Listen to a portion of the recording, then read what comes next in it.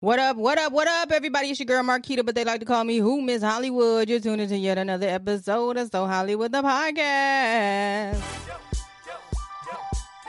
Is it me or is it? Is it me or is it? H-O double. So Hollywood. Yeah. So Hollywood. So Hollywood. Hello, ladies and gentlemen. Hollywood Lights.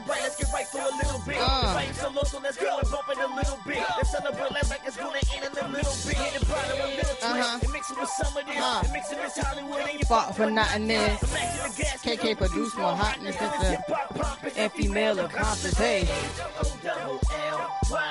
You could be anywhere in the world,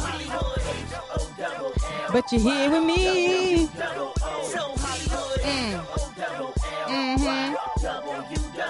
So Hollywood.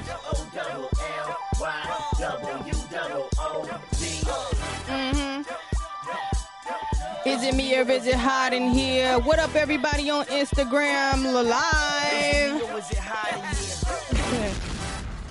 As you guys know, and if you do not know, I am your girl Marquita, but they like to call me Miss Hollywood. You're tuned into yet another episode of So Hollywood the Podcast. You know, today is a wonderful day. Today is actually my father's birthday. He passed away about 8 years ago, and yeah, and it's also my brother's birthday, so I want to begin the episode to them. Shout out to my brother, shout out to my dad. We miss you. Rest in peace. So Hollywood the Podcast is a platform where everyone is treated equally, and I bring them together with this thing called entertainment. I'm for the culture. Everybody that I come up here is for the culture or influenced by the culture or entertainment is in their life. So last episode I had Jinx and Childs. They're Virginia representatives. They're a rapping duo with a very unique sound. Follow them, JENKS 757 at Childs, CHILDZ. And you can find that on Instagram. Catch the latest episode of So Hollywood Podcast on all of your digital platforms. I just opened and uploaded all of the audio. So please, y'all, I'm a one-woman show, and I'm doing this thing, and I'm interviewing, and I'm doing this, and I'm pulling from here and there, and everything is working in my favor. Thank goodness. Because we have a dope. When I say dope, I mean dope as in, like, cook it up. And I was like that dope. I have a dope individual here today. I want to give him his flowers. He is in the building. Give me just a second. If you want to be a guest, go to www.allofhollywood.biz. And oh man, it's about to be lit. Hold on, y'all. Hold on. Give me a second. Hold on. Let me make sure my audio is together. Yes. All right, we back in here. Like a matter of fact, I'm sorry about that, guys. Technical difficulties. Instagram is disrespectful. So without further ado, my guest today, he is in the building. His name, I'm not going to tell you his name yet. He is 1/3 of the legendary group UTFO, formerly UFO, Untouchable Force Organization. He is an honorary core DJ. Shout out to the core DJ. If y'all don't know about the core DJs, y'all missing out. He is the CEO of Ice Cold Productions, Ice Cold Enterprises, and he's currently resides in Columbus, Ohio. So, without further ado, I want to bring up my guest today, Maurice Bailey, a.k.a. DJ Mix Master Ice. He'll be up here in just a second. Oh, my goodness. You guys don't understand how legendary this is for me and a long time coming. How are you doing today, sir? I can't hear. Oh, there you go. Can you? I can hear you. Can you hear me? Yep. I had your volume turned down, so don't I'm sorry, but I can hear you now. Oh my God. Am I projecting good? You are. You definitely are. How are you doing today? Everything is great. It's a pleasure to be here. Haven't seen you in forever. I know. People would be like, oh my God, you know him? I do. And do. So congratulations to you and your flowers as well for your grind and what you're doing out here. You know? Thank you. Thank you so much. It has been a long time coming. This is something that has been in the works for years. I've been building up experiences just for this moment here. And we crossed paths at the Core DJ retreat one year, and we were just like, we contacted each other via social media and so on and so forth. So we've been keeping in contact. But people don't understand how humble most of the artists these days are. And you by far are like the most humblest of them all. So, dang, it's just, this is the mind-boggling. This is this is the third legendary interview that I've done. I did Crazy Bone, I did Mr. Servon, and you are the third one, Mr. It's a pleasure to be here. You reaching out. You making it happen, you know? Yes. Oh my goodness. Okay. So, we're going to get into this. So let's start off with, how did this thing called entertainment enter your life? Being raised in Brooklyn, New York, East Flatbush in particular, just being around the whole scene. My mom and dad, especially my dad, played a lot of music in the house. Mm-hmm. He had lots of records all over the place. So I grew up,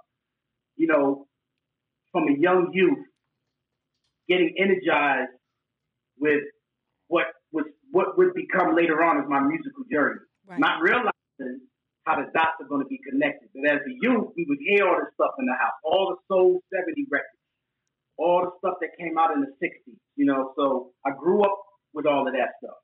Fast forward all the way to my 8th grade prom, which was in 1979. Okay. They had a DJ, and we didn't call them MCs at the time. I didn't know what they called them at the time. I was young, about 13, 14. Right. They had these guys on the microphone, and they had a DJ playing music right. at our prom. And I'm just, sucking it all in, checking this out with the lights and the music, and playing all the stuff that you hear on the radio. Dope vibe. Hip-hop. Now, at the same time, Rappers Delight is being played on the radio. Tim the Third by the Fat Back Band is being played on the radio. So what was the early hip-hop that had been developed from the street level, right? From the DJs playing in the park and the MCs on the mic, now it's getting commercialized. You're hearing it on the radio. So This thing is the new wave. What is it? Oh, it's called hip-hop. Oh, man, I want to be down. What is hip-hop? Right. Well, hip-hop, you have graffiti. You have breakdancing, beatboxing, DJing, rapping, or MCing. And the whole knowledge of all of that. And a quick question: was a lot of that underground as well? Because as you said, the culture was just now becoming commercialized. So at that time, it was considered like underground, and it was what I guess I don't know how to put it, but I guess underground. Was it considered underground at that time? Well, the founding fathers, the pioneers of the culture, had laid the bricks. Right. They have laid the foundation for the building to grow. Right. So, what they have sprinkled out there was growing since 74, 75. Right. Okay. So by 79, now they're recording hip hop records. Okay. Where prior to that it was homegrown. Okay. Turntables, repeating that groove, or what we call the break of the record, that groove, repeating that groove so that the break dancers can do their thing, and so that people can get on a mic and rap or party rock. Okay. To energize the crowd. Okay. So in 79, now you're hearing it on the radio. What is this thing? Oh, it's called hip hop. Oh, how can I be down? What can I do? How can I add my 2 cents to the culture? Right. Couldn't break dance. Try that. That wasn't. I'm not artistic enough for the graffiti. I tried that. That didn't work. So I have no equipment. I try to mess around on my daddy's stuff. He ain't having it. Get off my record, leave my stuff alone. Right. Back there doing. I'm gonna break his neck. Because scratching vinyls at that time was a big deal. Like for DJs and or households that just had vinyls to play, because once you scratch that vinyl, it ain't no. You get in a lot of trouble. They don't want it. My pops and moms and them, they don't know what hip hop is. They don't care about that. They just want to hear their record played without the record scratching or getting messed up. So you get my era, we got in a lot of trouble messing with our parents' music. Me too. Believe it or not, I'm an '80s baby. I was born in '83, so I know that side of the vinyls going from cassette tape. I mean, vinyls, cassette tape, CDs. So I was in that era as well. So that was even a crazy situation. But keep going. Go ahead. Now, I add to that. Prior to that, because you're a little younger than me, but prior to that was the 8-track tape. Right. Yep. You remember yes, 8-track tape? I do. Technology has came a long way to where it is now digitally. Yes. So back to your question. So in the 8th grade, I'm seeing this thing. I'm like, I want to be in it. I'm hearing it on the radio. I want to be involved. So didn't have any money, didn't have no equipment. Yeah. So my inception into hip hop was rapping. I started off first rapping. Okay, that was my question. That was my next question. That's okay. Keep going. Go ahead. I started off rapping, right? And writing rhymes and just trying to get involved that way. It don't cost no money to do that. Right. You know what I mean? You got to know how to rhyme at the end of your sentence. Right. So that's how I started off. I started off actually writing rhymes. Okay. And messing with the microphone, which was 79, 80. Okay. And the later part of 80 is when I started getting involved with the DJ aspect of the culture. Okay, because that's what my timeline says as well. And so, how soon after was the group put together, and what were you doing in between that time? Were you still rapping and DJing, or were you just specifically working on the DJ portion of your career? Okay, so prior to the creation of UTFO, yes, I used to be in a DJ group. Okay. Called the Camelot Crew. Right. One of my partners from UTFO, the educated rapper. Yep. But at that time, his name was Special J, because his name is Jeff. Okay. So Special J and myself and a couple of other DJs, we had a DJ crew. Right. Okay. The DJ crew, myself and the educated rapper would be on the microphone. Okay. Turn, writing rap, saying rap, or just party rocking, just keeping the crowd hyped. Right. So I was doing both by 1980. Gotcha. Yeah. Gotcha. Fast forward a couple of years after that, 82, 83-ish, is the foundation and forming of UTFO. That was when I was born, so. That's crazy. So how that came into play was the Jamalot crew, we wanted to transition from a DJ crew to a rap group. Oh. And incorporate rappers to what we were doing. Okay. And we had some auditions. And two of our members that are now in UTFO, which was Kango Kid, but at the time his name was Mellow S. Supreme. Mm-hmm. And then his dancing partner was Freddie. I don't even know if Freddie, he wasn't even rapping yet, if I remember correctly. He wasn't even rapping yet. He was a dancer. They were both break dancers. Okay. But anyway, make a long story short, fast forward.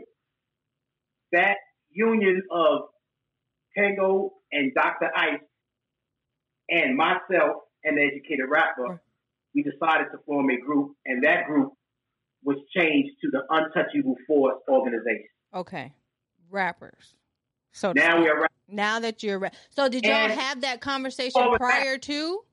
Yeah, huh? Did y'all have did you all have that conversation prior to becoming a group, or was it like, okay, well, this is what I want to do, so I'm going to bring everybody together? Was it one person that brought everybody together, or was it just like? No, we was having an audition. Okay. And at the conclusion at the audition, I remember the Jamalot crew having a meeting. Okay. An educated rapper in particular was very fond of Kango. Oh, okay.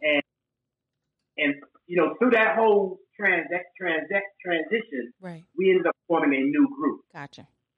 So at that point, now I'm falling back as an MC and focusing on DJing, which I was already heavily focused on DJing. But now, the educated rapper, he's rapping. He's not DJing anymore. Okay. He's going hardcore rap. Right. Kango's already a rapper. Right. Dr. starts and becomes a rapper. Okay. So now I'm the group DJ. That's crazy. I'm just strictly DJing that. So in a sense, you all recognize how to play your position at an early time. Absolutely.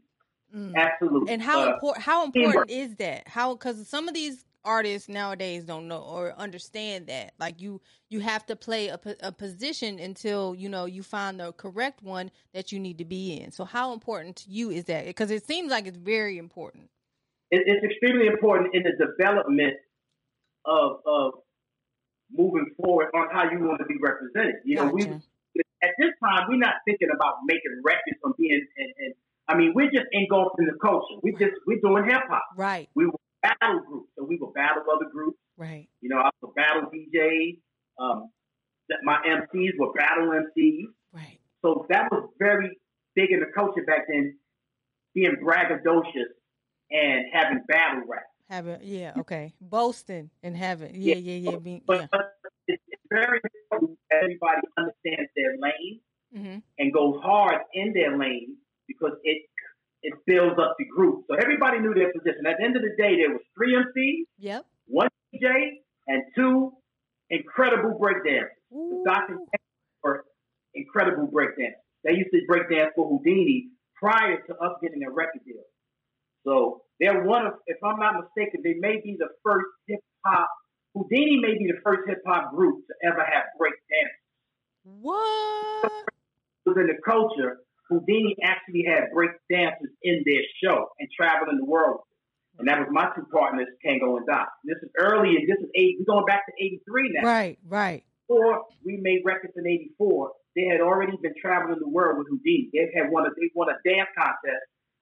And as a result of that, they got to go on tour with Houdini. Wow. I wonder what that tour was like. Yeah. Early in Houdini's development. This is before UTFO had even made Roxanne Rock.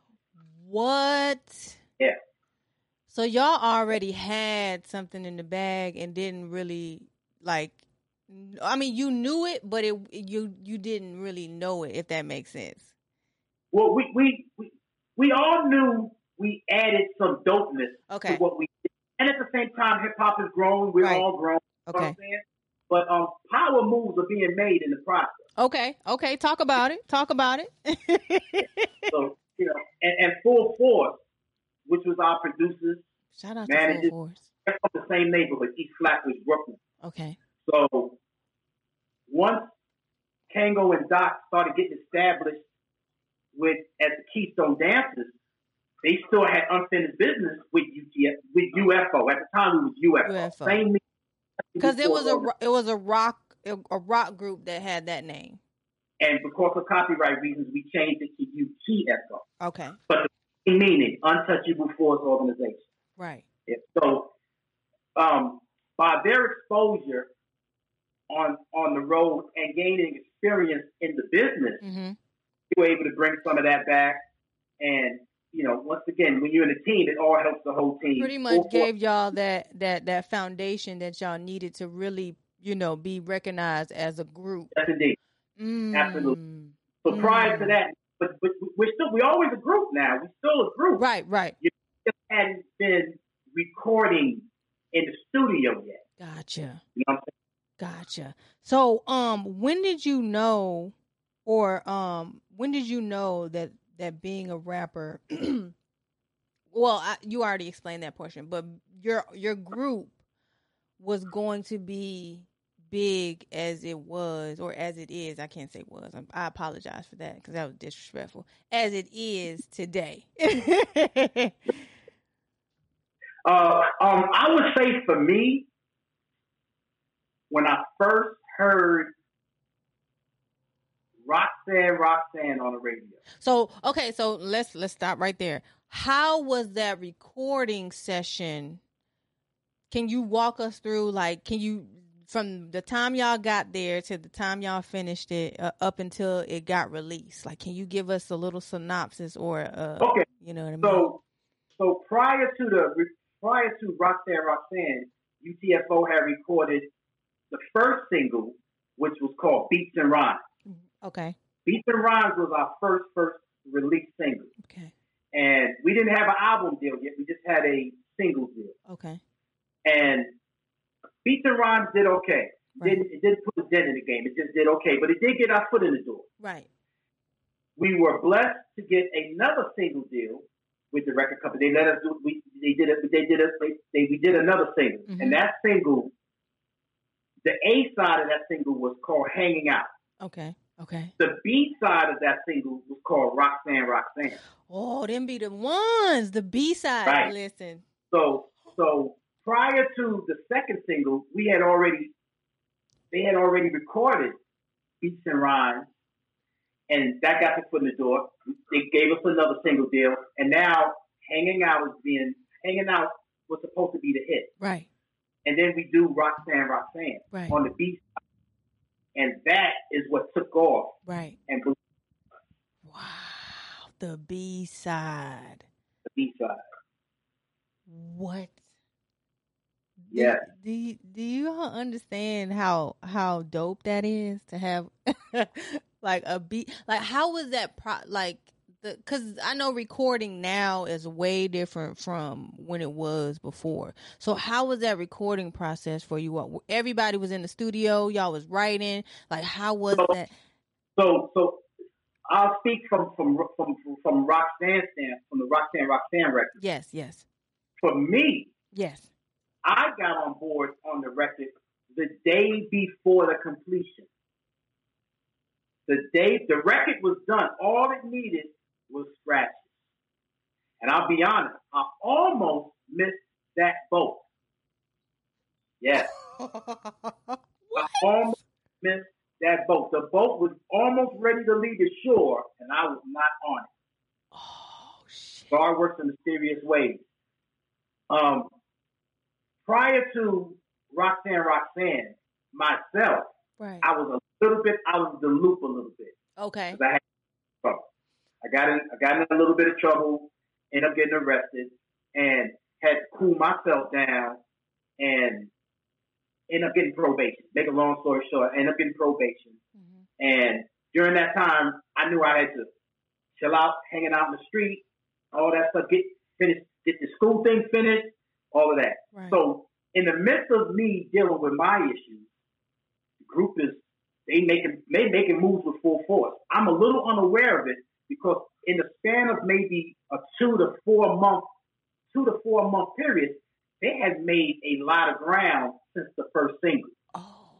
Had been out of the loop a little bit, so I didn't realize it. Right, right. Days before the completion of Roxanne, I pop up over Kango House, see what was going on, how's everybody doing. And he says, we're finishing a record tomorrow called Roxanne. Scratches are needed, et cetera, et cetera. And I almost missed that boat. Almost missed. What in the whole world? Yeah. So he let me hear the record. Let me hear what his ideas was and different things. Right. And he said, hey, listen, man, we didn't, because I'm coming out of nowhere. Right. He's like, we didn't know what was going on. You had been out the loop, blah, blah, blah. He said, I've been hanging out with Howard T, which is another legend out of our neighborhood, another DJ. Okay. Great, all of that. Produced Chubb Rock, Special Ed. But anyway, make a long story short, had I not popped up to go to the studio or pop up to Kango House, Howie T would have done scratches on the record. I'm still the group's DJ, but because I'm out the loop, another DJ would have added scratches, and that would have been him. I just happened to pop up the day before. So when I go in the studio, I got to nail this. Right. I got to nail this. This is your spotlight. What? Yeah, there's no do-overs. The lights is on. You must represent. I represented. I represent. That's right. Oh my, yes. Look at God. And ever since then, it's just been up from here because that is like I never knew that story, and especially hearing it from all aspects of things, because you see it and you watch it on these series and you watch it, they mention it at other places, but actually hearing it from someone that was there in the flesh. And just to add to that, for me, this is my first time in a recording studio doing any of this. So this is my first time. So I'm working with Steve Fine from Full Force. That was the first time I met Full Force. So now Full Force is the group producer. Right. Okay. But out of the loop a little bit. Right. So I hadn't met Full Force yet personally. So I meet him that day, and him, myself, and Kango, we're collaborating. We come up with ideas. I'm just letting him hear everything I could possibly do. Right. And we're just putting different patterns that I'm able to do in certain parts of the record. So I can hear, I'm going to do this here, I'm going to do this there, I'm going to do that there. Kango had ideas. I think you should do this here or do this there. Be fine. How about, and I didn't know measurements, how to add or count bars. Right. So Be Fine was very instrumental in telling me, well, can you give me this? This many times, and et cetera, et cetera. So I'm learning how that whole process works. Process of record. Wow. Yes. But pretty much how this worked for me, this is back when we were recording on a 2-inch tape, 2-inch reel. Right. That record, if you ever listen to Roxanne, I'm not just scratching on the chorus. I'm scratching throughout the verses and the chorus. Wait a minute. Yeah. So now I don't think I have to be careful, but I'm pretty sure no other rap record was done like that with that much scratches at that time, and many different patterns of scratches were on that record. I did almost everything I could think of possible that my hands knew or had already done. It just needed to be sequenced in a certain particular place. That's where the producer comes into play. Right. But that was my first experience. So pretty much, to make a long story short, he would hit the record button and say go. So those scratches are done in one take. I think I did 2 takes on everybody's verse, and he picked the best one. 2 takes. So the whole time the educated rapper is rapping, I'm just scratching. I'm just layering it. What? And so we kept it. Then he said, do that whole thing again. I'll do the whole thing again. He keep the one that's best. Did the same thing on Doc's verse. 1 or 2 takes. He kept the one that's best. Same thing on Kango's verse. Then we would add different little parts to build the other parts of the song. Right. That was, my participation in what I brought to the table on that particular song. But that song was already done when I walked in the studio. Oh my God. Almost missed out. Fact. Oh my gosh. Fact. This is the first time hearing this story, and that's crazy. And as a result of the Roxanne success, and as it's blowing up, now we were granted an album deal. Okay. And that is this with Select Records? Is that when you signed to Select Records? Okay. All of the records were with Select all of the Beats and Rhymes was with Select. Okay. And Out and Roxanne is with Select. Okay. The first UTFO album is with Select. Okay. So you had three albums with Select so far. We recorded 4 albums with Select. 4. And greatest hits. And at that time, were there any other artists on Select? And if so, who were those artists? I believe we were their first rap group. Really? Yes, because this is back in '84. Facts. Ain't too many got deals. There's only a handful of us that really got recording deals. Right. At that particular time. Right. I believe we were Select first. They had some punk rock artists and some maybe some house music artists. Mm-hmm. That sort of vibe or whatever. We were their first hip hop group. And speaking of that, did you feel like your marketing side of that record and the those singles, was it was it portrayed in a good way, and was it pushed by the record label because you were the first technically rap label rap artist or rap group, I'm sorry, on the actual record label? I believe for that time span, they did a good job, and you know, when you have a record that is hot and it's being played on the radio and it's in the streets real heavy, it's a machine behind itself. It takes off on its own, right? And it's its own doors, and you got tours going on, and you got shows, and you got TV shows, and you got interviews, and you know, it becomes, you know, and not to mention the success of the phenomenon of Roxanne, with all the different answers that came from that. Just kept getting hot. You know, once Shantae answered the record, then we come back and answer it with the real Roxanne. And there, that's a whole nother situation going on now with that record. So, yeah. I would say the record company did a fair job at that particular time. Hip hop still new, right? You know, still trying to figure out what to do with this thing. What is this thing? You know what I'm saying? You know, is this music? Is it not music? What is this thing? Right. So we're part of the early soil of that. Ooh, you know, the foundation, pretty much. Yeah. And speaking of like we're gonna tap in on the CD covers. Who came up with the ideas for the CD covers or the vinyl covers? I'm sorry, it was definitely not CDs, vinyl covers. Because I saw the one you had, and you were like very prominent in the front, and you know what I mean, you had your chest all out. You had, yeah, I mean, like y'all was standing there like, come and get it. Hello. Okay, so of course, in funk and disco, there was a lot of artists that also did that way prior to us. The guys being shirtless. Yes. So I'm gonna be honest. We've got some props for that, and we've also caught some hell for that. I'm gonna be honest. Probably 50-50. That particular album you're talking about is the second album, which was the Skeezer Pleaser album. Yes.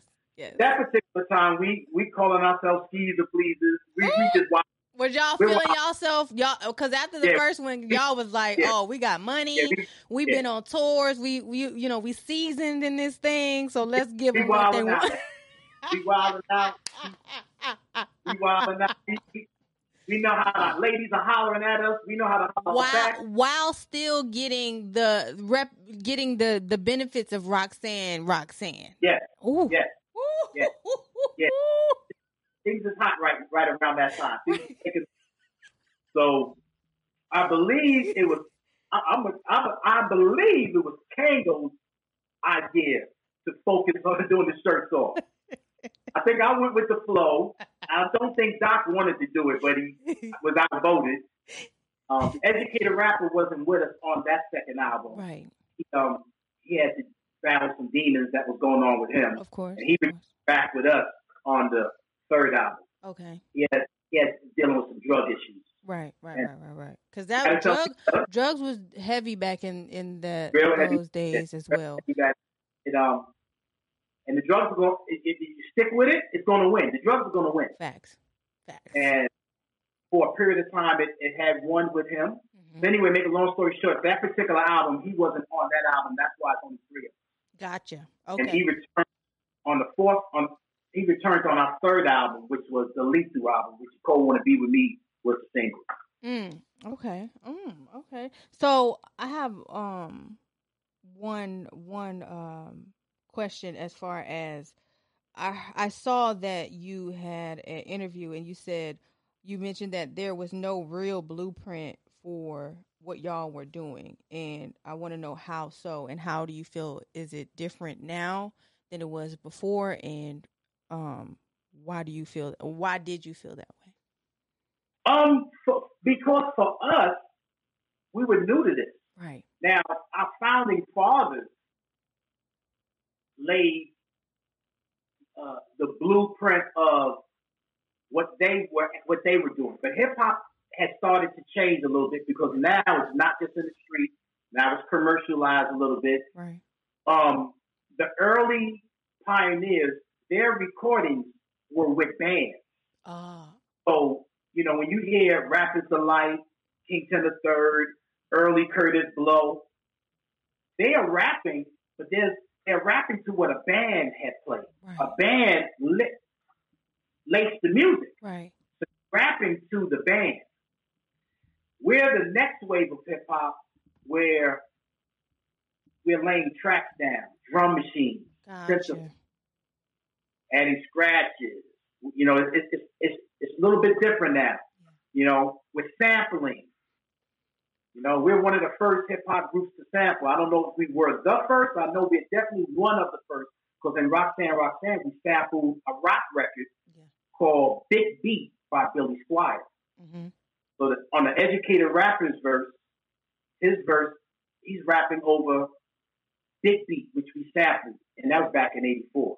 And how was speaking of sampling, how was that for you all? Like, was it more easier to get a sample or clear a sample than it is now, or how was the process for getting a sample? I want to say back in that time frame, it was the Wild Wild West. You was just you heard something, you just recorded it, rapped over it, and worried about the problems later. You know what I mean? Because I don't think there was a guideline on how that worked. Right. But because hip hop came from DJs spinning vinyl, it was an easy progression for samples to come into play. Gotcha. Because we're rapping over those breaks. Gotcha. So now we're starting to put those breaks in hip hop. Gotcha. In hip hop recording. Gotcha. We're one of the early ones to do that with sampling Big Beat. Wow. Yeah. So as far as how the clearing and all that went, I'm not even sure how that went back then because there wasn't a real blueprint or guideline yet. Right, of course. Gotcha. How crazy. They sampled everything James Brown damn did. And I don't think things were getting cleared early in the game. Right, okay. They were just doing it. To the radar. Unless the record became a real big Billboard hit, they wasn't going to come after you pretty much. Right. These records still could become big street anthems. And you could still blow up from the street level. Of course. Of course. Yeah. That is amazing. And then, so what was the transition after the group? Because I know you guys, some members you guys dismantled or not dismantled. That's a big word. Disbanded. You eventually pretty much left one another and became individuals once again. So how was that transition? And I know I'm skipping around, but yeah, how was that transition for you? We had a very good run. Most rap groups don't get to record 5 albums. Right. We were the second rap group to record 5 albums. Right. And we would have been the first rap group to do 5 albums, but it was Run DMC. Jive Records was dragging their feet a little bit. Our fifth album was with Jive Records. Okay. And so, that's a lot of records at that time for a hip hop group. Yeah. And we had toured, and we started having creative differences. There's a few things that took place. We started having creative differences. Dr. Ice wanted to go solo, which he did. Okay. So during the 4th album, we're going through a real fuzzy period because the Educated Rapper just got back with us on the 3rd album. Right, okay, yep. Dr. to go solo by the 4th. Now we leaving the record company and starting another label. Right. So there's a lot going on. Right. And we're starting with a new label. Jive Records. Dr. Ice contract also was with Jive Records. So now you got the solo guy and UTFO on a new record company, which was Jive Records. Right. So that was a little fuzzy going on at that time. Right. And just, I just think personally creative differences and a lack of unity eventually became the issue of separation, and everybody starting to do their own thing. You know what I'm saying? Yeah. Everybody was talented in their own right, in their own field, right. And kept going. Tango had already been producing and taking off in that area, in that arena. Dr. Ice, like I said, he was already he had a solo deal he was working on. Right. Fortunate for myself, I was a DJ. Right. And I was a DJ. So throughout the UTFO run, going back as early as 85, promoters would bring me into their cities to DJ and tear it down whenever I had some free time. Right. So I had developed a great rapport, I would say, with about 13, 14 different cities. That at any downtime, they would bring me in to DJ their skating rink, their concert, their mansion party, whatever it would be. So I was able to keep the DJing aspect going on, as well as starting to get involved with producing. Okay. The educated rapper, and may I say the late, great educated rapper, because my brother passed away in 2017 due to cancer. Mm-hmm. So he's up in heaven holding us down. Yeah. But he was also wanting to put a studio together and kind of do his own little thing as well with rapping and getting involved with producing. So make a long story short, everybody started doing their own little thing. You know what I'm saying? Right. Yeah. And you're still sticking with it, doing DJing, still doing DJ appearances. And how did you become a core DJ? Speaking of being a DJ, an honorary core DJ, because that's where me and you crossed paths and was able to, have a conversation and, push forward. Yeah. So how did you even become that? And then also, we're going to move to your Hall of Fame, the Technique DMC Hall of Fame, and which was in the early years of 2000, right? Yeah. Yeah. So let's get into the core DJ and then, Hall of Fame. My core sister. Yes. Tony Neal, CEO of the Core DJ. Prior to the Core DJ, I don't know if you're familiar. Have you ever heard of the Mix Show Power Summit? I have. Okay, so what the Mix Show Power Summit was, it was a industry extravaganza of all likes of artists, producers, managers, labels, the who's who. Right. It would take place mostly outside of America. Mm-hmm. When I got involved with the Mix Show Power Summit, probably was around 2003. Okay. And it was in Puerto Rico at that time. Okay. It'd be like a week. It was like a 7-day. The best word I could come extravaganza. Right. This is just out of this world. Yeah, make a long story short. And it was really a place where it was a great give back to the DJs. Right. We could rub elbows with the artists. Yes. We can mix and mingle with the artists one on one. Right. And just a closed environment of all the who's who. Right. So if you were lucky enough to get invited, first of all, it's out of the country, so that's a vacation itself. Yes. And every day there's different showcases, new artist showcases. The legends are there performing. Yep. Top artists on Billboard are there performing. Mm-hmm. And it was a great place to break your music. Yep. And seen and heard. So at the Mix Show Power Summit, I went probably from 2003 all the way to 2006. So Puerto Rico in 2003, Puerto Rico in 2004. I want to say it was the Bahamas in 2005. So anyway, it would be at these islands. Right. So I want to say in 2005, Tony Neal was displeased. He was displeased with some things that were going on with the Mix Show Power Summit. Mm-hmm. And he wanted to start something different. Yeah. Very similar, because a lot of elements of the Mix Show Power Summit went into the core development. Yep.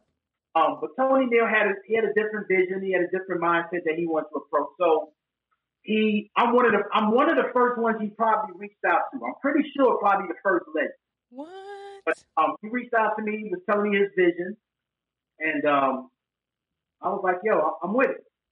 Count me in. Let's roll." Mm-hmm. And this was back in 2005. '05 or '04. I want to say '05. And yeah, the early experiences of the core was filled with a lot of DJs that were prior development of the Mixed Power Summit. Yes. And the Mixed Power Summit eventually ended up disbanding, and core became the big thing in the industry. Yes. So we were breaking records. It was a you know what the core was. Yes. We had models. So there was a whole big aspect to the core. But shout out to Tony Neal, man, for his vision with that. You know what I'm saying? And like I said, he reached out to me. I understood the vision, and I was like, yeah, I'm in. Let's go. Yeah. You know what I mean? Because it was also DJ Scratch. He was there, and MC Shan, who is a lot of legend. Even I think, oh my God, the cool. Was it cool? I mean, even Herc was there. It was a lot. Of Herc. Yes, pretty much. It was an open door. First of all, it's an open door to the legends. Right. It's an open door to the pioneers. For sure. That's without question.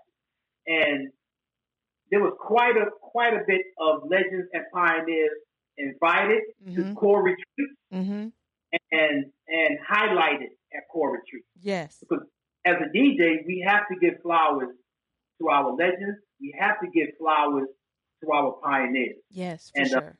The core retreats was a great place to honor our legends as well. Right. And they still have the retreats as well, because I did one in Atlanta, and I think they have one coming up in the Carolinas in November, if I'm not mistaken. Yeah. So, I want to say first week of November is the next one. Okay. Yeah. That's in November then. So let's push to the your Hall of Fame. Like, how did that even become about? It's Technique DMC Hall of Fame.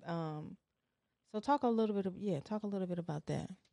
Okay, so in the year 2000, the year I was inducted, and prior to that, they would induct different DJs into the DJ Hall of Fame. I believe, don't quote me on this, that may have been the last year they inducted into the DMC. I'm not really sure. Okay. But the DMC is a worldwide DJ I don't even it's the DMC is like at that time the Grammys to DJs. So they would have battles. They would crown people with world supremacies, and the world would battle each other. So you have the best from America battling the best from every other country. Right. And then it would go all the way down to two people. So one country versus one country, they go heads up. That person wins, and that country wins. Right. And that so they were big. They were big in highlighting the DJs and giving props as well, right, and flowers of the DJ culture. So without, their whole existence was built on the foundation of what we did. Right. So they started giving out inductees. They started having nominations and inducting people in. And I was fortunate and blessed in the year 2000. I want to say myself, Jazzy Jeff, Marley Marl. Marley Marl. Shout out to Marley and Jazzy J.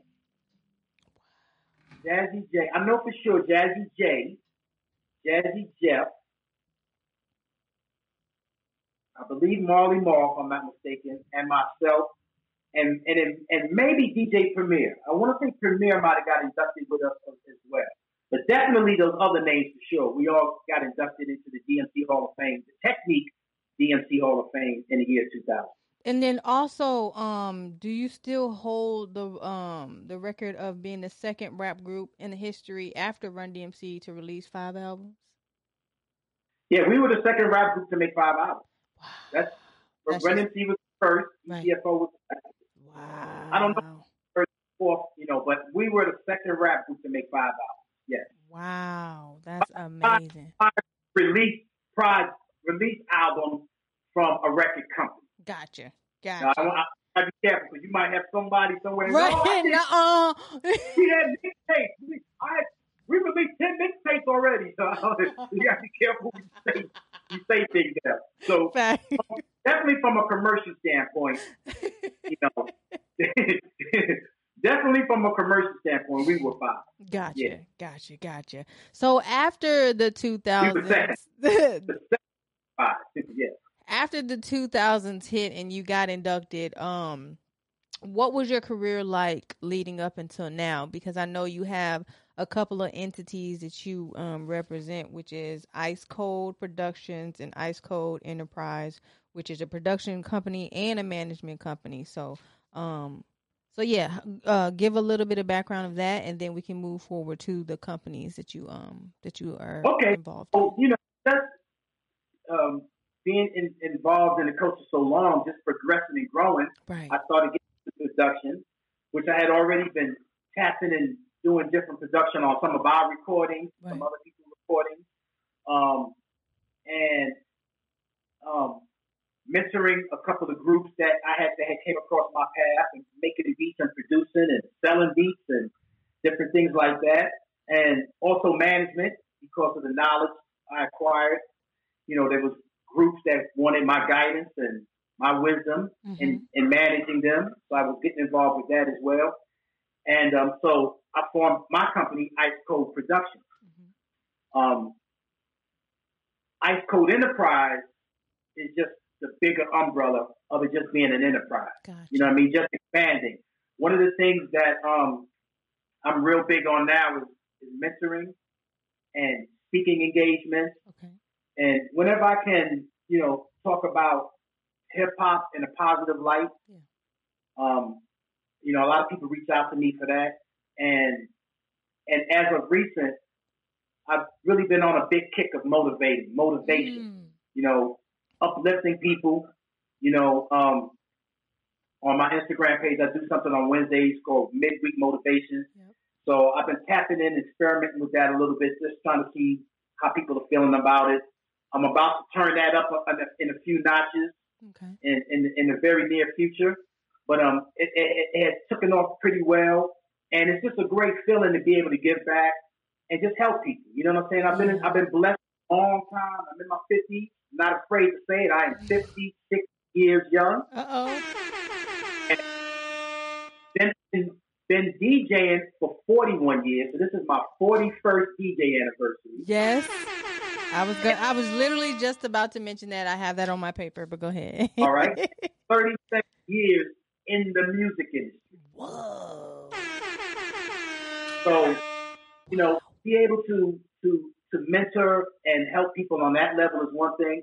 And then with people's day-to-day activities, just saying something that can just spark some interest in getting somebody on their good foot or get their mental right or help with their finances. You know, whatever I can do to motivate, by all means, I would love to do that.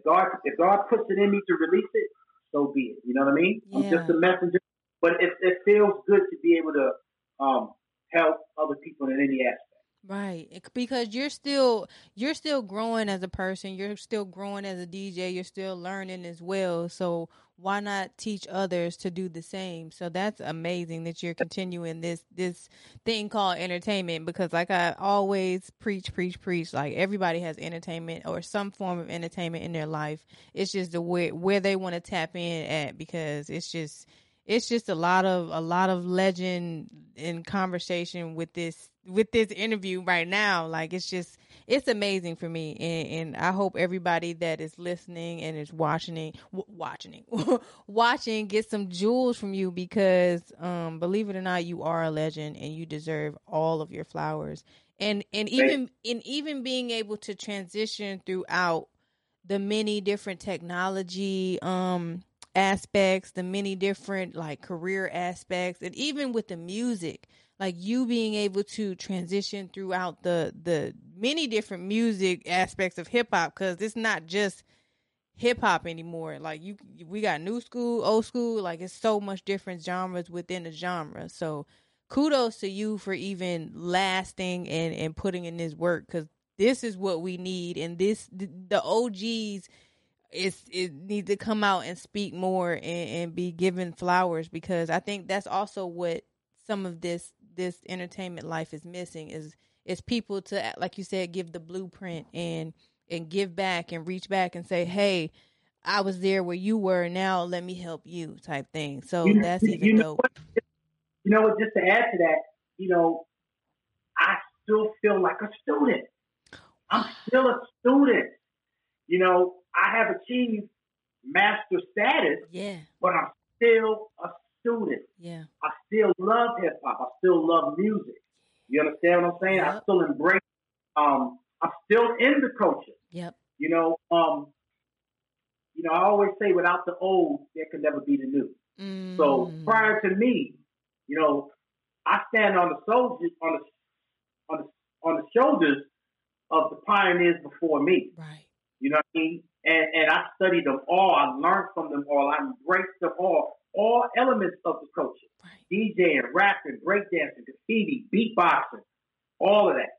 Hip hop saved a lot of lives. It took a lot of us out of the street. It truly took me out of the street and gave me an opportunity. I asked God for one more chance, and He gave me one more chance. You know what I'm saying? And I've never looked back. You know what I'm saying? And hip hop has truly blessed and saved a lot of people's lives and a lot of families. Yeah. The creative aspect of it, like you said, we all have that in us. Yeah. That's in us from our ancestors. It's just a matter of what you want to tap in and how you display your skills and your talent. It doesn't necessarily have to even be hip hop. It can be whatever. Yep. We all have something in us. Yep. You know what I'm saying? Yep. So you are 100% correct for that. Yes. Oh, I appreciate it. I do have another question. As far as, I don't know if it's disrespectful to ask a DJ this, but do you ever reuse your sets or your mixes? Because what do you mean? You say reuse what? Your mixes or your any of your sets. When you're DJing a set, is it always something new, or is it something that you used before? I like to read energy a lot of times, so a lot of times it's on the setting. Okay. But I have created sets that I've done multiple places. Gotcha. Some things that ain't broke, don't fix it. Like if I got a dope, let's just say 60s music. If I got a dope 60s mix that I know how to do live, if it went well at the last event that was old school, I might try to do that same mix again. Because some people, I don't know how DJs feel when, outsiders, I guess, so to speak, ask questions like that. Because they be like, no, I don't use other sets. Some people feel a certain way. So that's why I said I didn't want to be disrespectful at the beginning. So, yes. No, that's a legitimate question. Some things are organic and we freestyle. Right. And then some, you may have a set pattern. You may have a playlist that's a knock 'em out playlist. Right. You know how to execute these 10 records, and you know your transitions. And every time you do these 10 records, you nail it. Right. Yeah. You're gonna keep doing that thing until it don't work no more. for saying that you're in the proper setting for that playlist. Gotcha. You can't do. If I'm DJing a 21 and over event, my 80s playlist may not go over well. Right. Okay. Understood. Now, we was rich on the first two. You tap into some of our new music. You know what I'm saying? And vice versa. Right. If I'm DJing for a 50 and over crowd, they may not want to hear a 30-minute straight set of all the new stuff. They may be like, all right, some of the stuff we grew up on. Right. So you got to know how to match the energy of the audience and the venue that you're playing in. Gotcha. I'm there to entertain. So, there's two types of DJ entertainers. There's two types of ways the DJ could be booked. You could book that DJ to do exactly what he's known for doing. Right. And at that particular point, it's a show. So you're showcasing and displaying your skills. People came there to see you do you. It's not about what they want to hear. It's about what you play. Right. Then there's times when you're booked to entertain. But entertain in the aspect of rock the crowd. Gotcha. They want to party. They want to have fun. Right. You got to be able to engage and play the fun records that they know they're able to sing and have fun with. Gotcha. So it just depends on how you're being booked and for what situation. You know, sometimes a DJ could be booked. They want to see him just do tricks for 30 minutes. Right. Then you might be booked to do an old, rock and old school festival. Right. Or they may book you to play house music or reggae music. You have to also know the crowd that you're about to play for and know how to tap into them and entertain them. So, and as a DJ, you have to be able to play. Right.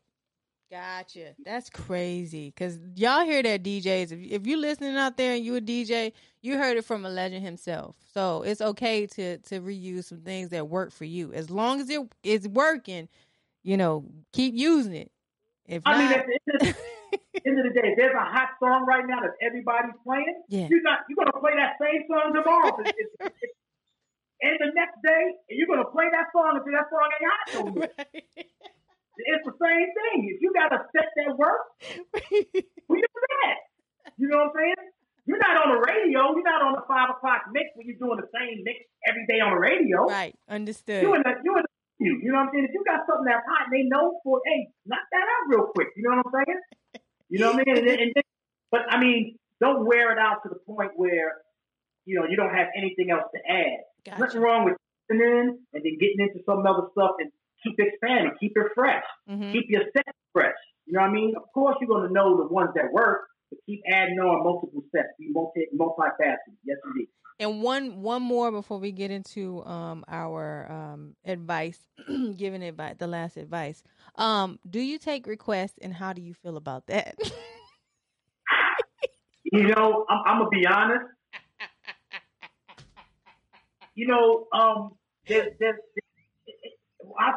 I'll say this.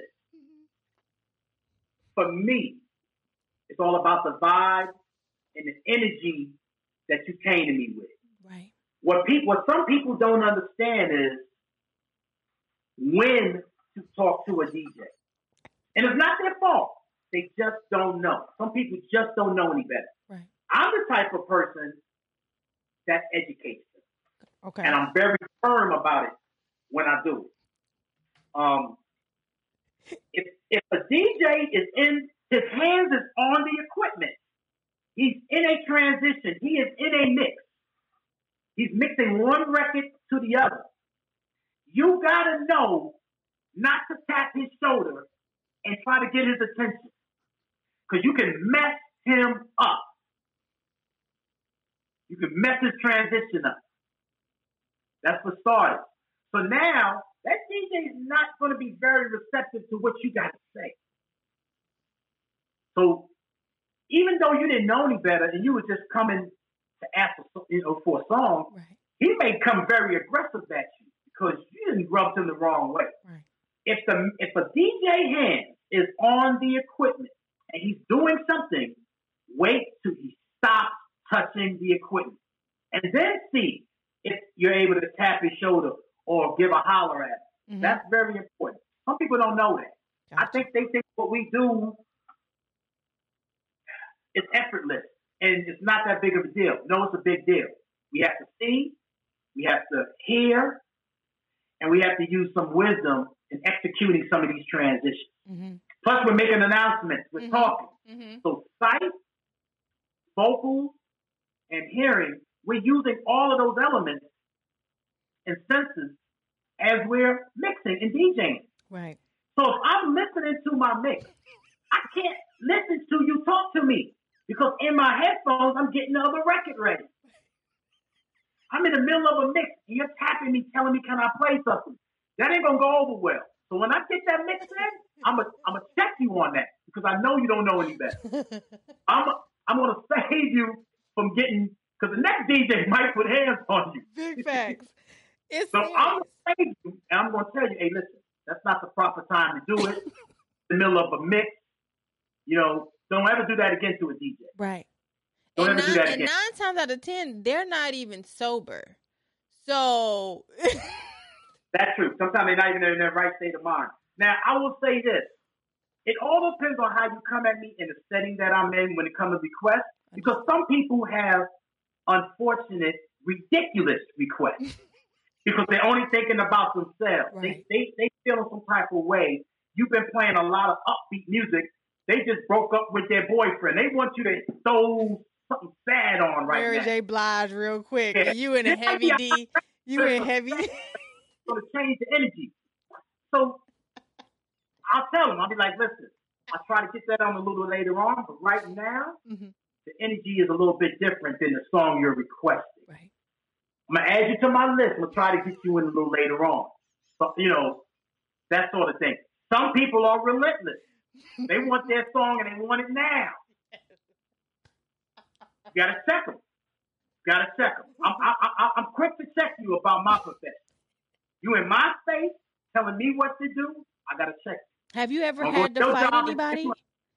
Have you ever had to put them paws on somebody because they was too... I've actually had to do that before. Really? Yeah. It's been an occasion or two where somebody wants you to play something and you don't want to play it right then and there. They want to talk mess or...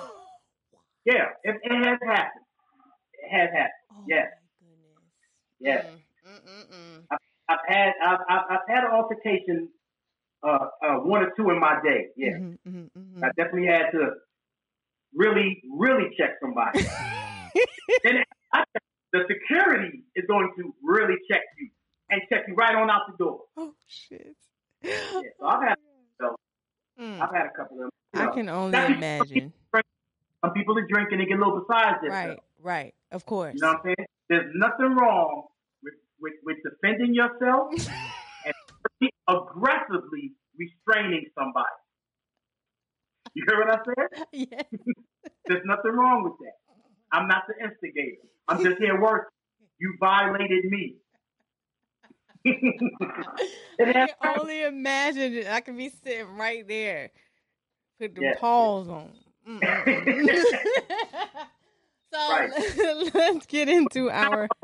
Most people got genuine love for you. Of course. And come with the proper energy. And you can be, hey, I'll try to get that on. Some people have great requests. Damn, why not think of that? That's a great one. Yeah, you're working on it. It really depends on how you approach the DJ to start.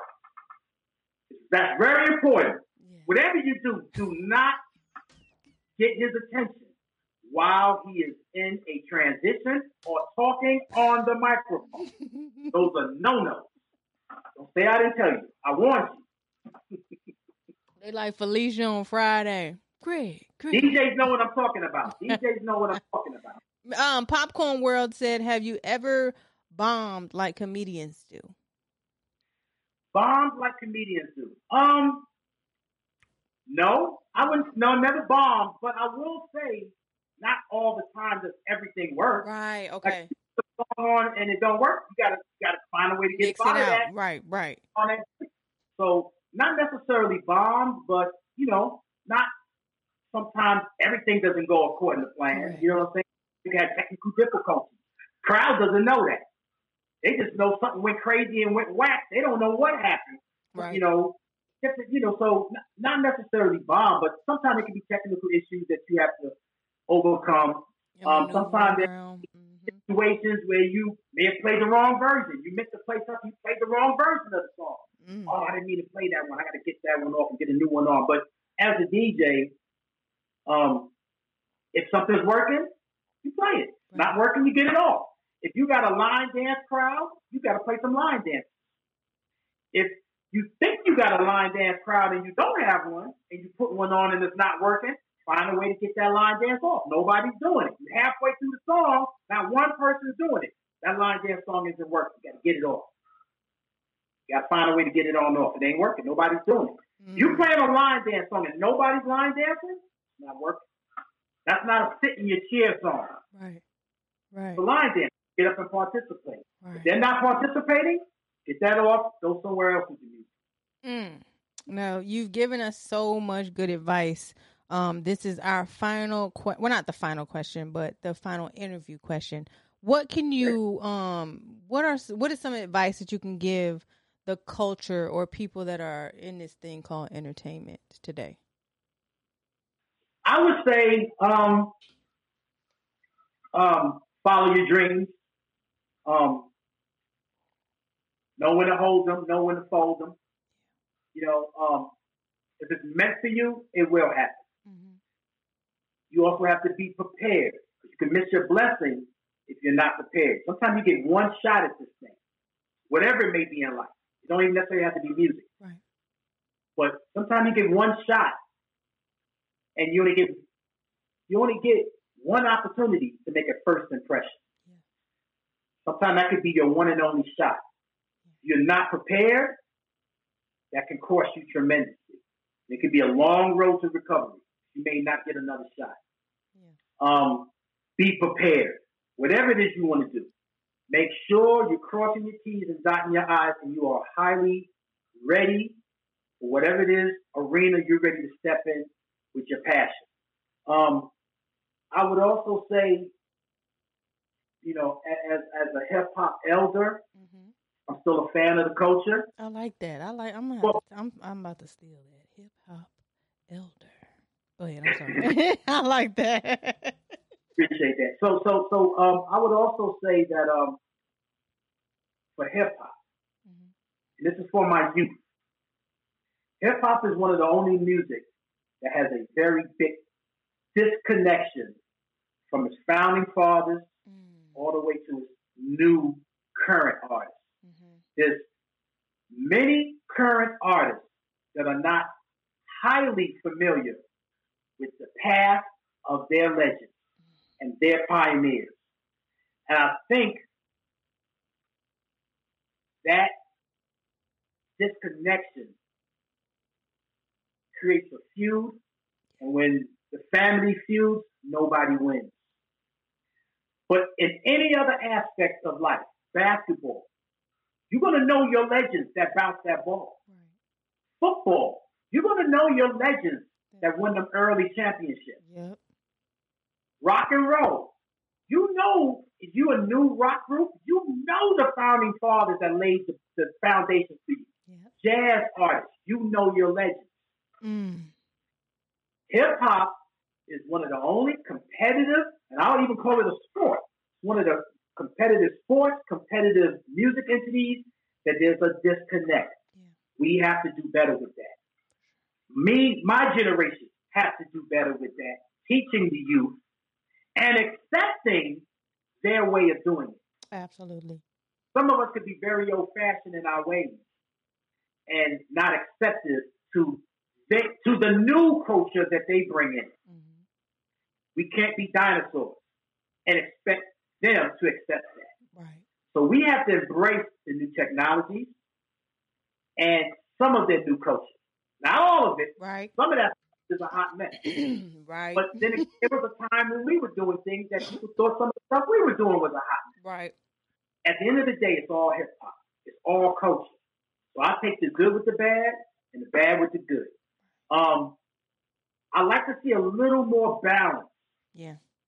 From our hip hop youth. But I understand we're dealing in a different time and a different culture right now. And the streets are a little bit different. Yep. When I was growing up, hip hop was in the streets. Now the streets are in hip hop. There's a shift. There's a difference there. Okay, with the wordplay, look at you.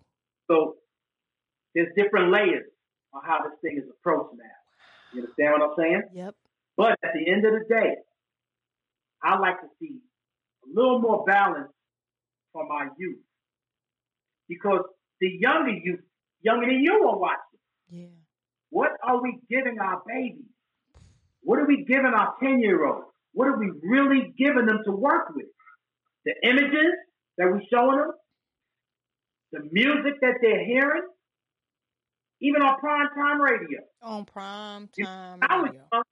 When I was coming up in the game, we really made legitimate, clean versions. Yeah. Like you had to go in the studio and redo the verse. Rewrite the verse and clean it all the way up. So you had a clean version and you had the dirty version. What do we got now? Barely edit the music. Facts. Because I was like, did they just say vagina on the radio? Can they say that? Like, So for me, I just want people to be a little mindful of what are we really giving our youth and our babies. You know what I'm saying? Yeah. I'm no stranger to it. UTFO, we made a lot of questionable records that got a lot of people listening to UTFO records. We had Potty Mouth. I'm not even gonna lie. For my UTFO fans out there, y'all know what I'm talking about. We're one of the early groups that started challenging freedom of speech. Right. We said a lot. Y'all was that yada that I mean. Yeah. So, but it is 10 times on another level. Oh yeah. Still had a little bit of shame or, right now there's no shame in what people do. They just do whatever they feel and expect no consequences. Facts. At the end of the day, the consequence is what are we giving our youth to carry into the future? Right. You know what I'm saying? What are we really giving them to work with? What are we really showing them? You know what I mean? So for me, I like to see a little more balance. You can have your fun records, you do the ratchet stuff, you can do the drop it like it's hot stuff, but I think there need to be a little substance in those artists as well. Show that other versatility in them. Yeah. Don't be afraid to balance that. I think a lot of groups are afraid to, a lot of what you want to call hardcore trap artists, they just want to stick to the theme. No, you got 15 records on there. 3 of them could be extremely positive. It's okay. It's all right. Because those positive records might reach somebody in your fan base. The B-side. The B-side. There you go. So just for me personally, that's just me. I like to see a little more balance in the game. We had that. When we was coming up, we had Brand Nubian, we had Public Enemy, we had Poor Righteous Teachers, we had KRS-One. Rakim dropped Jewels, Big Daddy Kane dropped Jewels. You understand what I'm saying? We all dropped Jewels. LL dropped Jewels. Even though they had Run DMC, we dropped Jewels. Even though we had that stuff with it, we still dropped Jewels in the realm of balance. Yeah. Not a lot of balance now. Yeah. So for me, I like to see a little bit more of that from our hip hop artists because I think that can go a long way with our youth. For sure. You know what I mean? For sure. And shout out to Popcorn World. Sorry to interrupt you. He said he wanted to send you some popcorn. It's gourmet popcorn. It's amazing. So if you do like popcorn, I'm gonna send it. Man, when I tell you. All right. If you're still listening, just hit me in the DM and I'll follow up.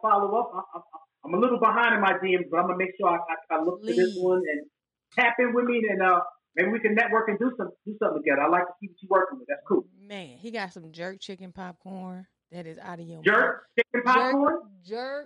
Jerk chicken popcorn. He has 480 flavors of popcorn. Wow. Like I ain't never heard, but that was a commercial. That was a commercial in itself. But yeah, it's amazing. I've had it before, and I'm a fan. And I've had him on the show. So it's only right to connect people that are that are important and that have been on the show, because that's what I like to do is connect. And speaking of connecting, we're going to get to these top 5, which is a thing I like to do with 5 questions, 5 answers. And I also put something else in here that I wanted you to clear up, because I hear a lot of, if it wasn't for the DJ, blank wouldn't exist. So I just want to ask you that one question when I get to it, and then I'm gonna do the top 5, and then we're gonna do the exclusive access. So if you have anything exclusive that you want to tell our friends, because we're friends now and we've been friends, but you can do that then. And we're going to do the shout out, social media, last words. And the last but not least is the question of the day. So let's get to the top 5. So top 5 influential people in your life. Top 5 influential people in my life. Of course, family. My mom, dad. Top 5 influential people in my life.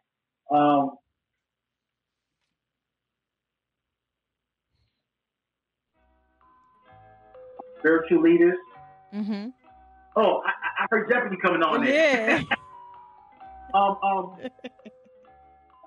Influential people in my life. I mean, that's a hard one because there's so many people that I'm influenced by and motivated by. Just so many, man. It's fine if you can skip this question because I have others. So because I you know what I mean, I don't want to you make you do anything you don't want to. Yeah. So top 5 tour stories.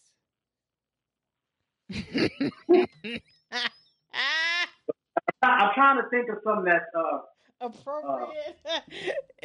You can get any kind of way on this show. It's an open top 5. You said touring stories? Touring stories, yes. Oh my God. And then another question: were you wearing the shirt like that out in public? Like, was you rocking the shirt, open shirt with the chest out? Oh my God. Oh, I gotta listen. Yes, top 5. Top 5. Or one good one. If you got one good one, that'd be good for me too. All right. Let me see. One good one is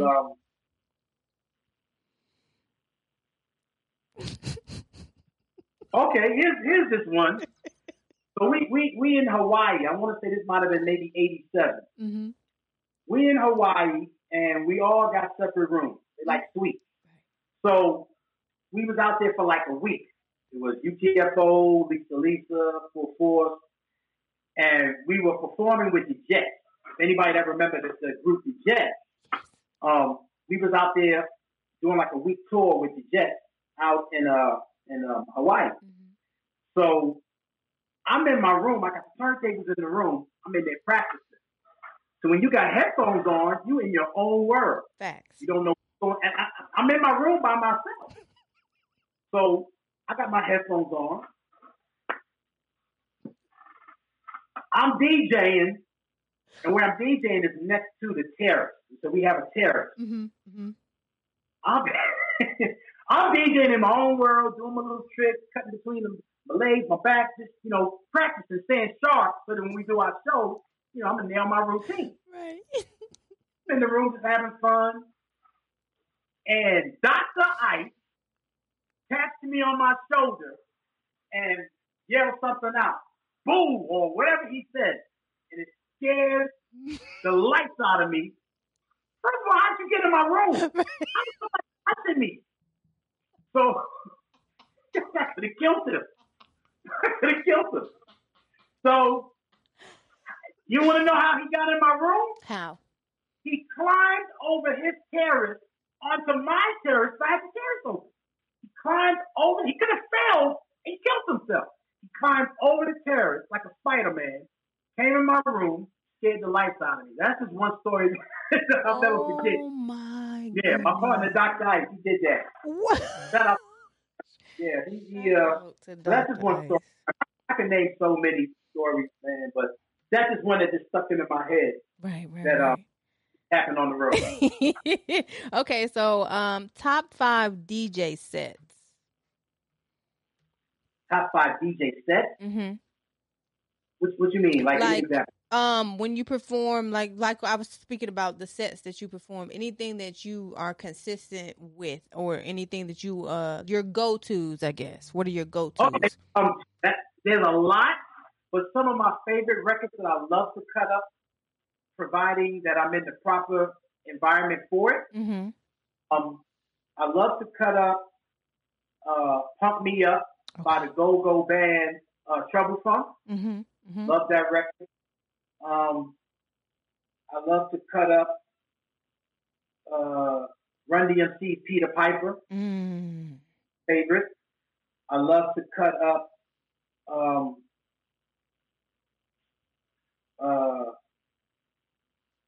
It's Time by Al Nassif. The record's called Al Nassif.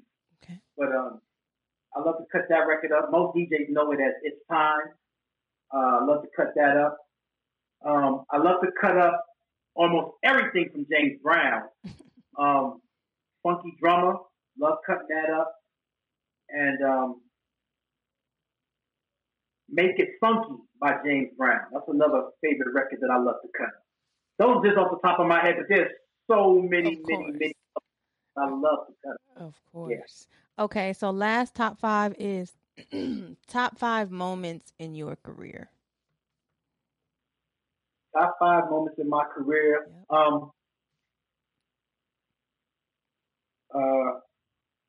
Top 5 moments in my career. One big moment for me was hearing Roxanne on the radio for the first time.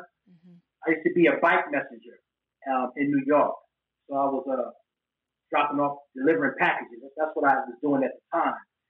And I remember being at the job waiting on, my notice for my next delivery to come in to take it. And that record gets played on the radio. And I'm telling everybody in there, yo, that's me. Record. But they don't believe in this my record. They just think I'm saying that's one of my favorite records. Right. No, that's not my jam. I made that record. Get out of here. You had a 5 heartbeats moment? Yeah, you had a 5. Yeah. So prior, so about maybe a week later, that record took off so big, I had to quit. I couldn't work that job.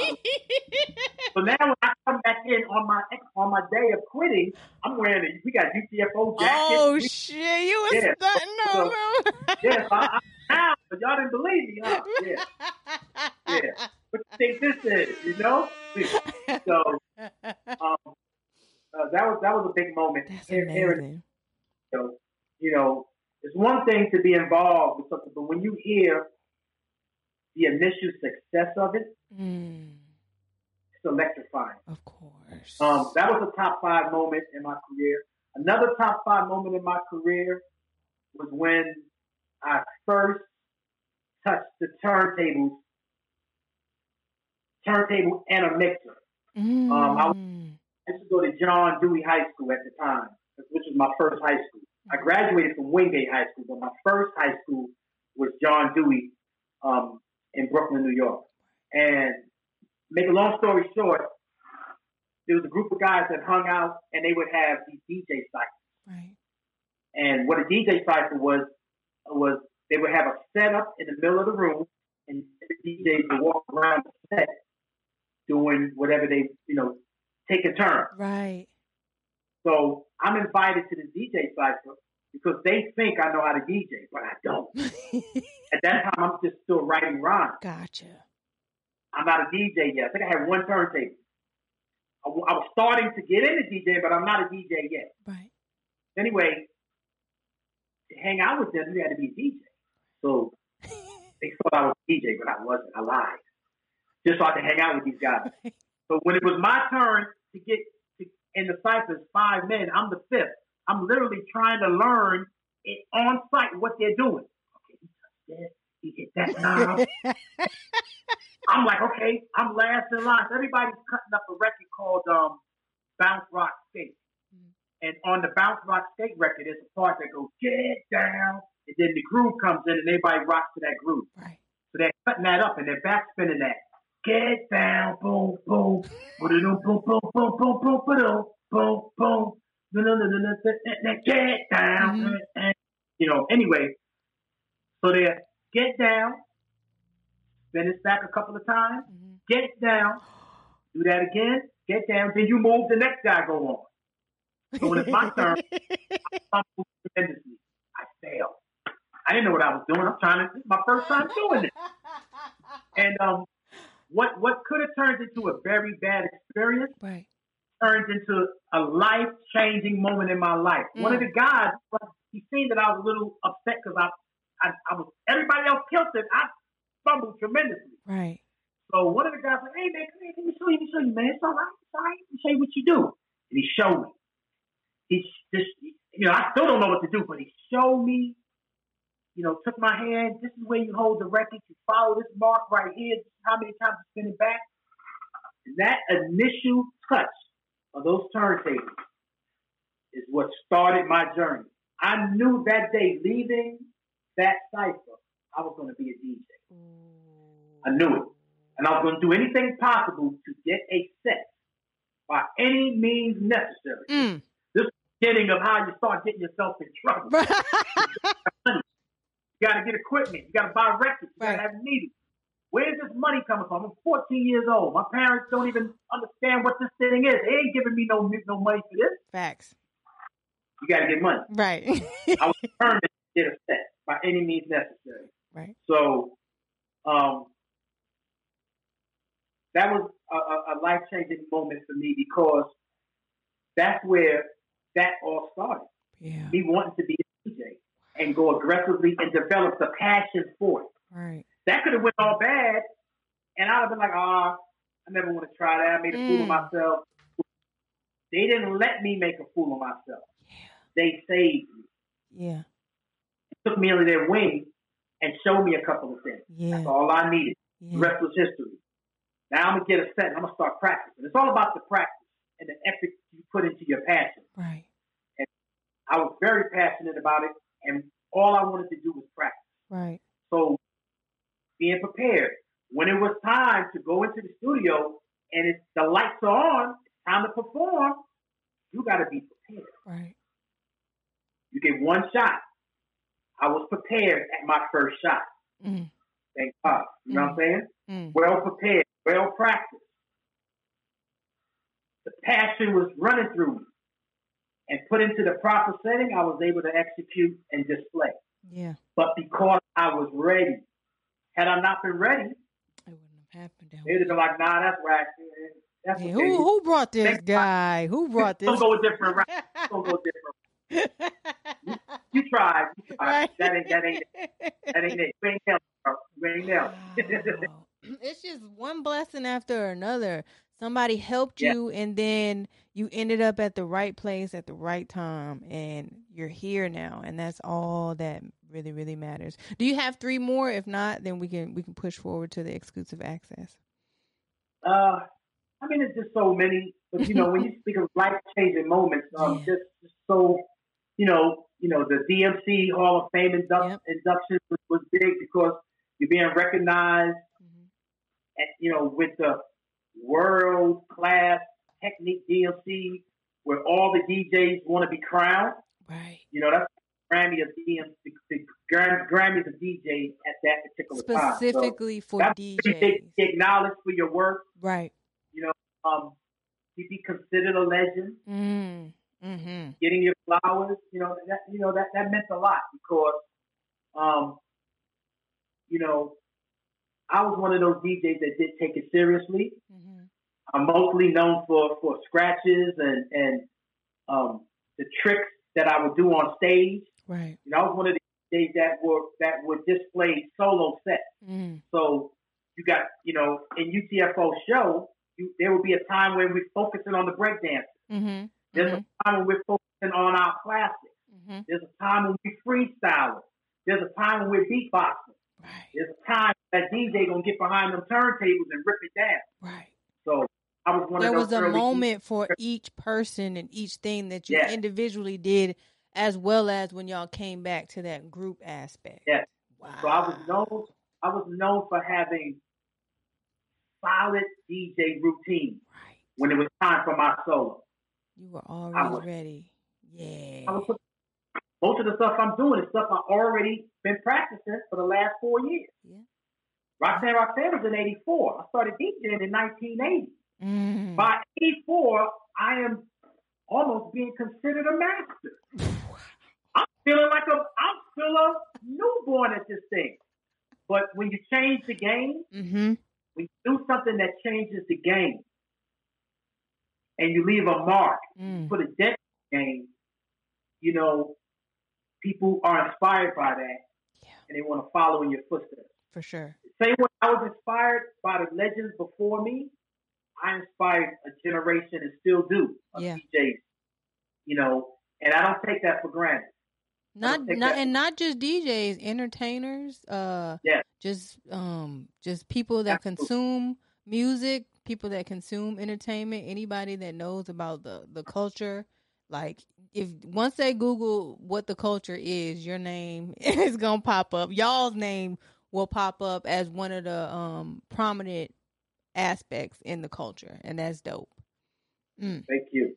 Appreciate that. I appreciate that as well.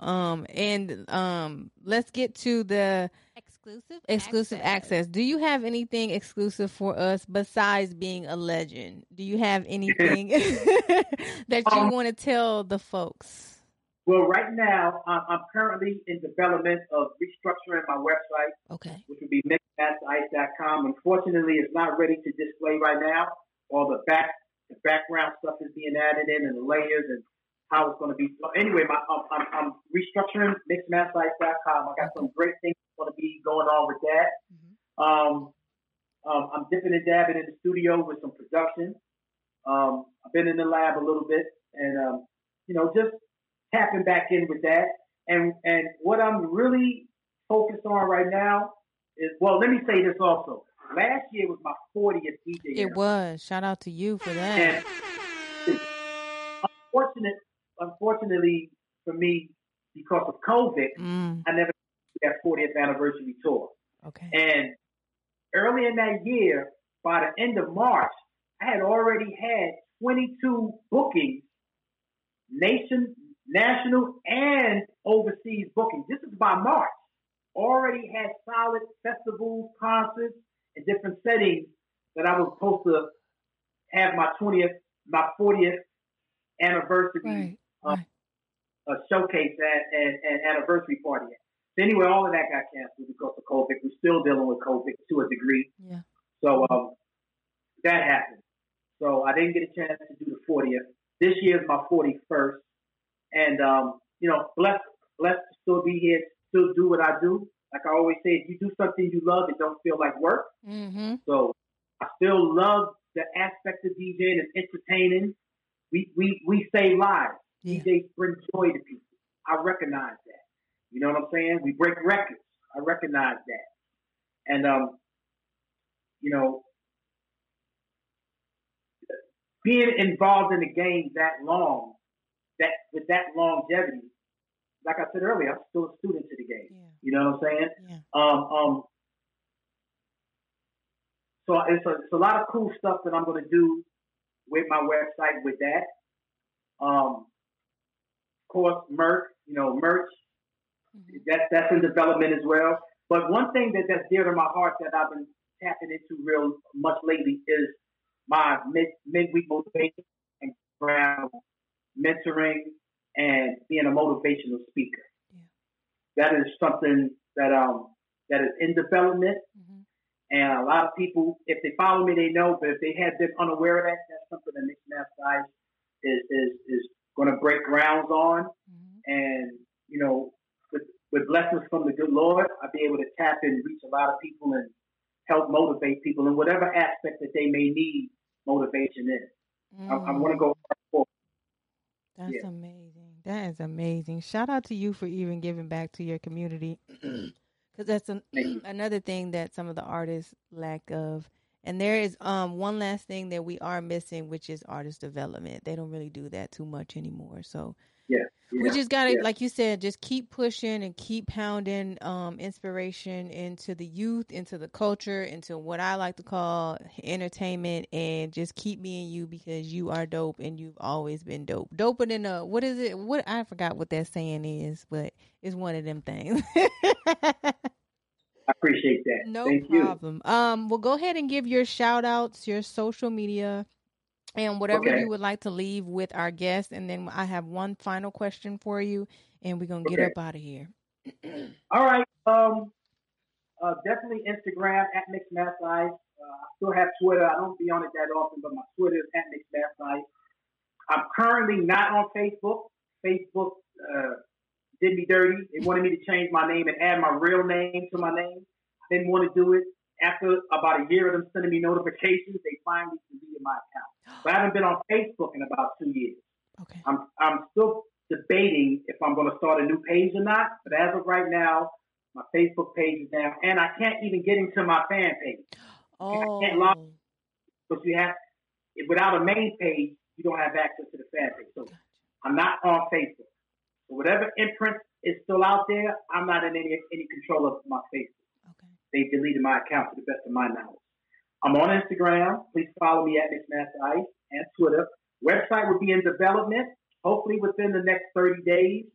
That will be up and running and operating. I'm looking very much forward to that, to building my website community with people. For promoters out there that's interested in booking me, just reach out. You know what I'm saying? And as far as motivational speaking to the youth, music consulting, industry consulting, or just motivation as well, reach out to me. That is something that's dear to me that I'm entrenched in right now, is this motivational speaking thing. That's very dear to me. You know what I'm saying? So I want to become a legend of that, hopefully one day as well. For sure. There's no hopefully about it. You will. Yeah.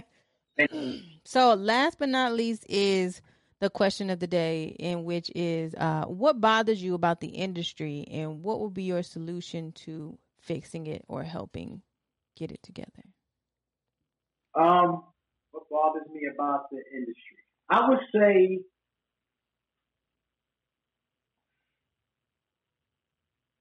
say our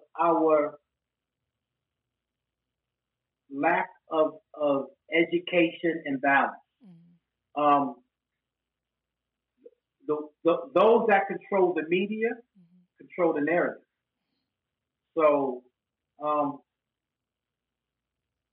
when it comes to radio and some of the big conglomerates and entities that push the envelope of making stars who they are, some of them have agendas. And not all those agendas are positive ones for us. When I say us, I'm talking about people of color that created almost everything in existence.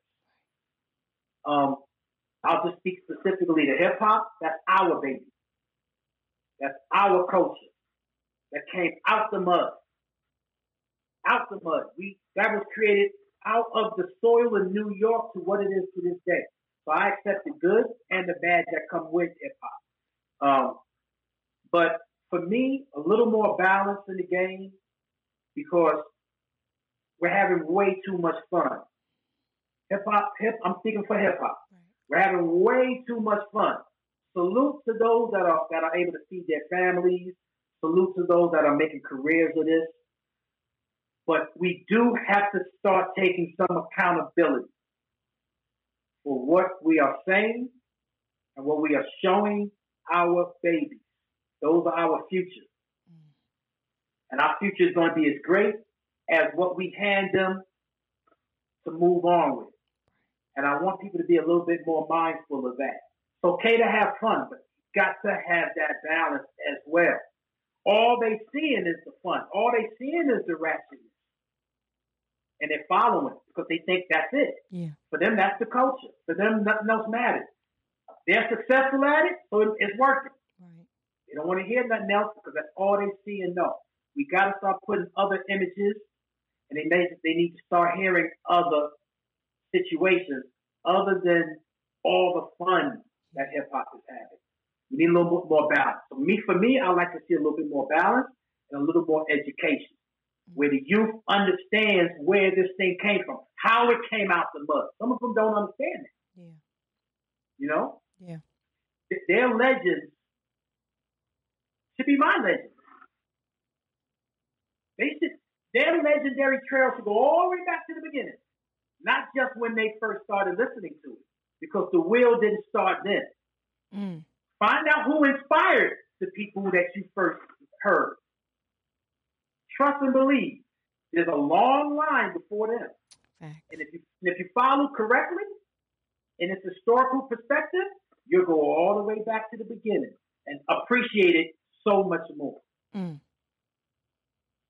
Wow. Y'all heard it here today on So Hollywood, the podcast. Oh my goodness. I'm thankful. Once again, thank you for joining me on So Hollywood, the podcast. Legendary. I'm going to call you legendary because you are. You're definitely legendary. DJ Mix Master Ice. And I'm your girl Marquita, but they like to call me Miss Hollywood. Make sure you follow me on Instagram, MISS Hollywood 313. Don't forget to follow the podcast page, So Hollywood the Podcast. And if you're looking to book me or book this interview with me, go to www.allofhollywood.biz. And last but not least, I do have one more thing. If it wasn't for the DJ blank wouldn't have it been created. If it wasn't for the DJ, it wasn't for the DJ. It wasn't for the DJ. If it wasn't for the DJ, hip hop culture would not have manifested, because it starts with the DJ. It starts with the music. It starts. That is the foundation.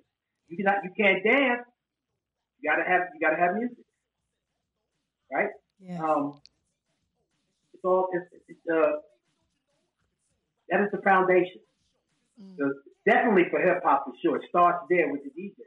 Salute to all the pioneers and legendary DJs and the new and up and coming ones. The party starts with the DJ and it's going to end with the DJ. We are powerful. And we have created and gave a lot to this culture, hip hop and all the other cultures. We break the records. You know what I mean? And you got DJs now that are getting paid hundreds of thousands of dollars, if not millions of dollars, as venues because of what they do from a DJ perspective. But it starts with us, it ends with us. We are the party. We are the entertainment. And hip hop in general came out of the birth of what the DJs were doing. All them elements come around the music. The music is coming from the DJ. You can't sing unless you got music. You can't rap unless you got music. So it's about their music, and that starts from the DJ, the hands of the DJ, the radio DJ. You know what I'm saying? Now the video DJs. All the way back to the DJs at the block parties, the DJs in the projects, getting it out the mud. The DJ. Yes, indeed. The birth of hip hop.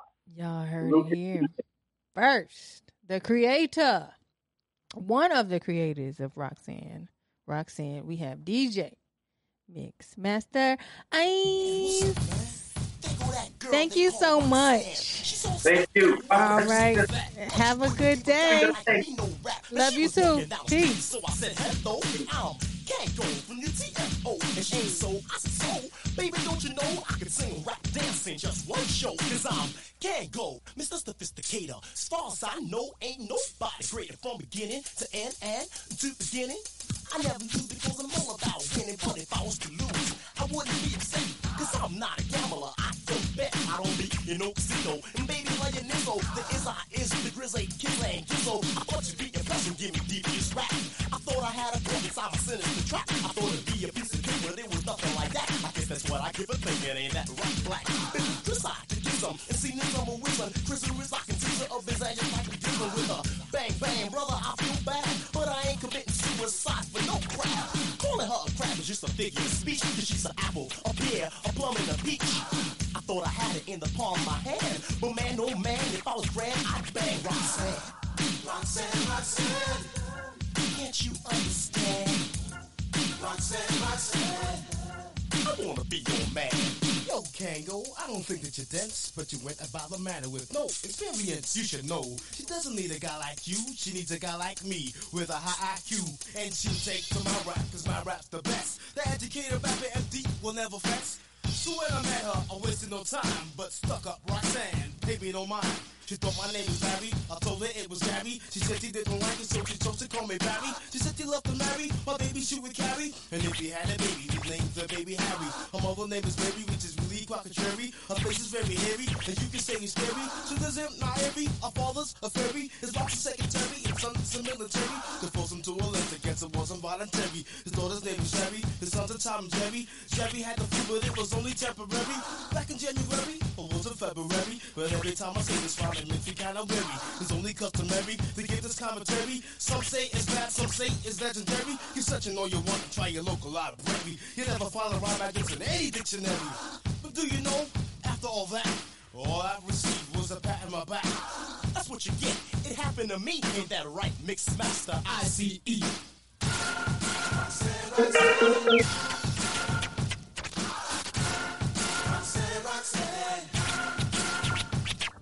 You thought you had a rope, you thought you was Cupid, but EMD GEDs, yo, rap was plain stupid. I know you're educated, but when will you learn?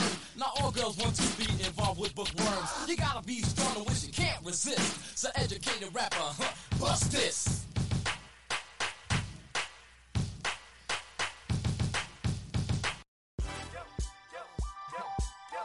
Is it me or is it hot in here? Is it me or is it hot in here? Hollywood, H-O-double-L-Y-W-O-O. So Hollywood, H-O-double-L-Y-W-O-O. So Hollywood, H-O-double-L-Y-W-O-O. So Hollywood, H-O-double-L-Y-W-O-O. Hello, ladies and gentlemen, it's time to get ignorant. The Hollywood lights are bright, let's get right for a little bit. The vibe's so low, so let's go and bump it a little bit. Let's celebrate life like it's gonna end in a little bit. Hit the bottom, a little twist, and mix it with some of this. And mix it with Hollywood, and you're far from monotonous. Imagine the gas can't produce more hotness than this hip-hop pompous and female accomplice. Hey, H-O-double-L-Y-W-O-O. So Hollywood, H-O-double-L-Y-W-O-O. So Hollywood, H-O-double-L-Y-W-O-O. So Hollywood, H-O-double-L-Y-W-O-O.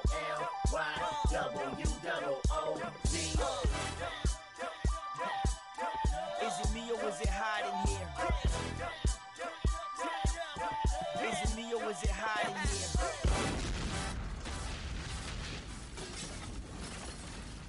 To be a guest on So Hollywood the Podcast, just email sohollywoodthepodcast@gmail.com or follow me on Instagram, So Hollywood the Podcast, and MISS Hollywood 313. Looking to book your next studio session? Contact Session 420 at www.greenleafgang.com.